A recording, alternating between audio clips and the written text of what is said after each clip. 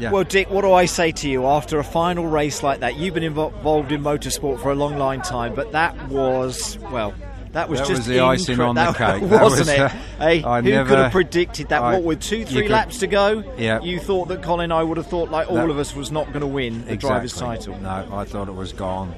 But I'm so happy for all the guys on the team as well, because we just worked it out. There's been 90 races because we've done 3 cars.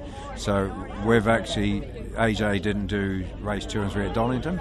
So we've actually, without accidents being taken off or whatever, we've had 88 races with no mechanical failures, everything reliable. Well, I think Colin would be the first person to say that to you, because his car once again in that third race was just phenomenal, and he fell in love with the car, I think, didn't he, Dick, when he got into it at the start of the season, and that reliability and everything, I say, has come through and it's paid dividends, hasn't it? The characteristics of the new 3 Series, it gives the drivers confidence to push it hard, and it's days like today where he pushed it hard.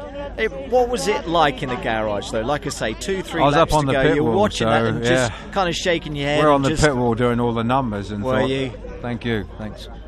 Thinking this isn't just going to be our year, it isn't going to happen. We got going so close. away. We should have. We felt we should have had it, but then it was slipping away. But then it's back again. And like you say, you can take your hat off as well, not just to Colin and that incredible 4th title, Dick, but also obviously to what Andrew has achieved, and to Tom as well. You know, it's been a fantastic, Tom's done a great BMW job. Team effort all round. Year 1 for Tom, he's doing a great job. Yeah.